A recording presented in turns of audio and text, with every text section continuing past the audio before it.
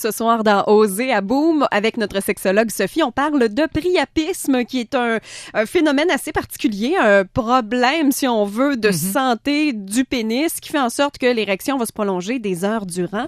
Et là, Sophie, tu nous disais, ça peut être très dangereux.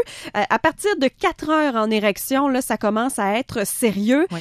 Je veux dire, un homme s'en rend compte, là. Déjà, quand ça fait 2 heures, j'imagine qu'on commence à se poser quand même de sérieuses questions.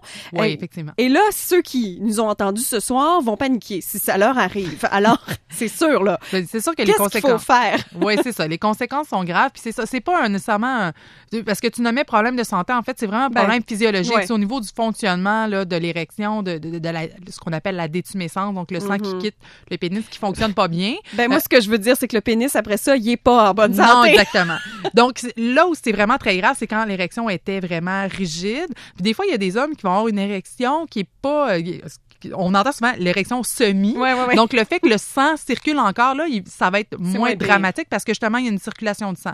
Puis, il y a même des hommes là, qui ont vraiment une affectation chronique. C'est désagréable.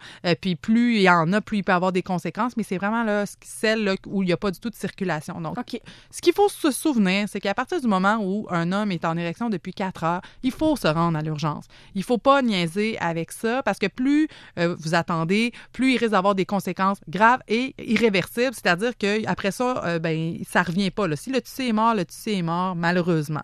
Donc, au bout de 4 heures, on se rend à l'urgence. Avant de se rendre à l'urgence, quand ça fait, effectivement, au bout de 2 heures, le gars, il va se demander ce qui se passe, 2-3 heures. Là.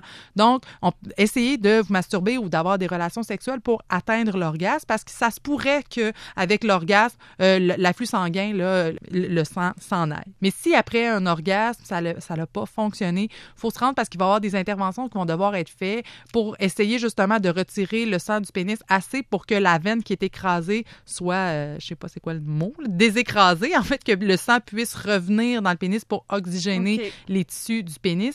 Et là, dans des cas très, très rares où ça fonctionnerait pas, il y aurait des interventions chirurgicales qui devraient être faites. Mais comme si l'homme est là depuis que ça fait 4 heures, mais les médecins peuvent intervenir assez rapidement. Là, c'est pas le genre de situation que l'homme va attendre pendant 8 heures dans la salle. Là, c'est quelque chose qui va être fait assez rapidement, justement, parce qu'on veut pas que les tissus meurent. Puis évidemment, plus on y va rapidement, et j'imagine qu'en général, moins les interventions sont invasives. Oui, c'est ça. Donc, c'est sûr que c'est pas une situation le fun, mais c'est mieux que vous sachiez, en fait, qu'il peut y avoir des conséquences pour essayer d'éviter les conséquences. Même si c'est une situation qui survient assez rarement, c'est mieux de la connaître puis d'essayer de prévenir les conséquences à long terme. Sais-tu que j'en ai appris, moi, ce soir? Je savais pas que ça pouvait se rendre à ce point-là puis être aussi sérieux. Oui. Et donc, c'est pour ça que je voulais en parler. Il y a pas beaucoup de monde qui le savent. Tant mieux. Mieux vaut prévenir que guérir, comme le dit le célèbre dicton. Voilà. Merci beaucoup, Sophie. Ça fait plaisir. Bye bye. Bonne soirée. Toi aussi.